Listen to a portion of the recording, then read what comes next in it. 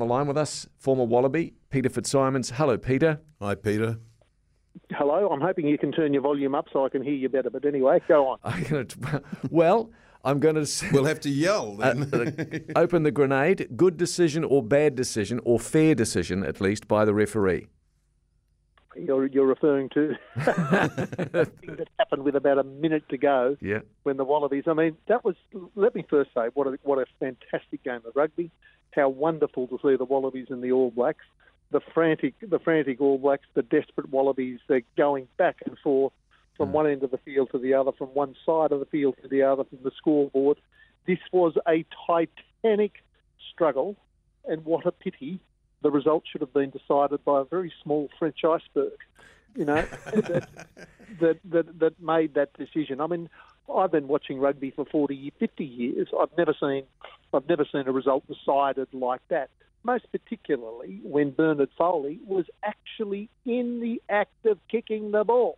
Like with 1 second more, that ball would have been launched. And so I suspect that the French referee was technically correct, but it was spiritually wrong. That's a nice distinction. I'll accept that. I thought you were going to say it was a poor decision, and I mean, obviously you're a Wallaby, and I was never that. But I follow the game so, James, and I thought under the circumstances it was quite good to see a referee actually man up at such a critical moment in the game. Yeah, it was ballsy. With everything on the line to make that call, I thought it was good. Did you actually think that deciding the match on a 1 second thing on kicking the ball was a good, right decision? He didn't decide the match. Bernard Foley decided it, actually. You wouldn't be a Kiwi by any chance. Well, let me run this by you, Peter, because I really respect you a lot. But one of your, I mean, you write for the Sydney Morning Herald, one of your own writers there said 78 minutes and 25 seconds into the game, penalty. 78.50, Reynal, the ref, play on, please, to Foley. 78.55, 55 seconds later, Reynal, quick, play the ball. 78.56, Reynal blows time off and calls out time off. 7 seconds elapses, play now, time on. 3 seconds, 78.59, Reynal, 10. Foley looks back, begins to kick, 79.04, he blows a free kick. I saw that. Now, it's very interesting. The point being that had he not blown the whistle, I mean, the guy that he blew the whistle on was in the act of kicking the ball.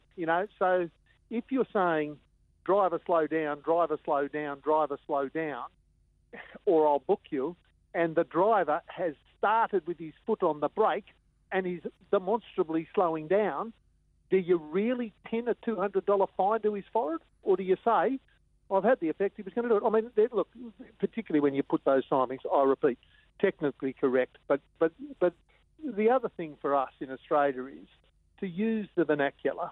Australian rugby for 20 years has been on the bones of our arse.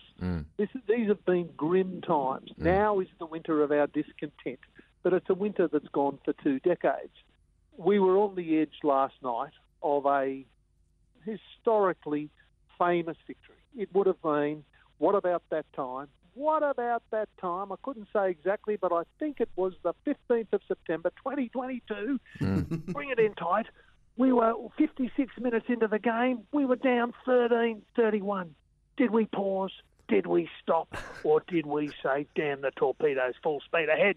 And you couldn't believe it. We won. We won. And it would have been that kind of thing which would have released enthusiasm around Australia of what a fantastic match, what a great victory. And true, it would have been grim times in New Zealand, and I suspect Mr. Foster might have been glancing at the employment section. So what you're really saying through that very articulate little piece there is you wanted a bit of charity.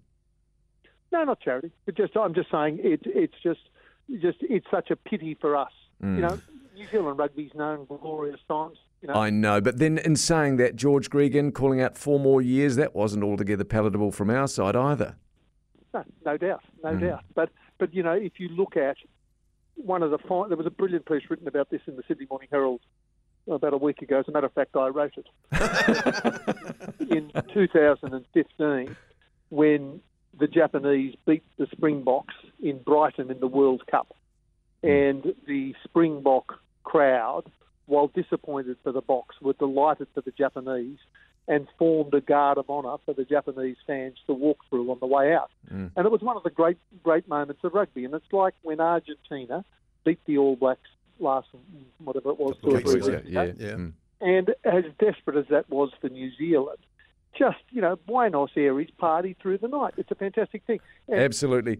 Peter, listen, I'm so sorry. We've got to run, but we love chatting with you. Yeah, and thanks, mate. all said and done, great for the game between the Wallabies and All Blacks, I reckon. Full stop. Yeah, dead right. Thank it would have been great for the game if the Wallabies won.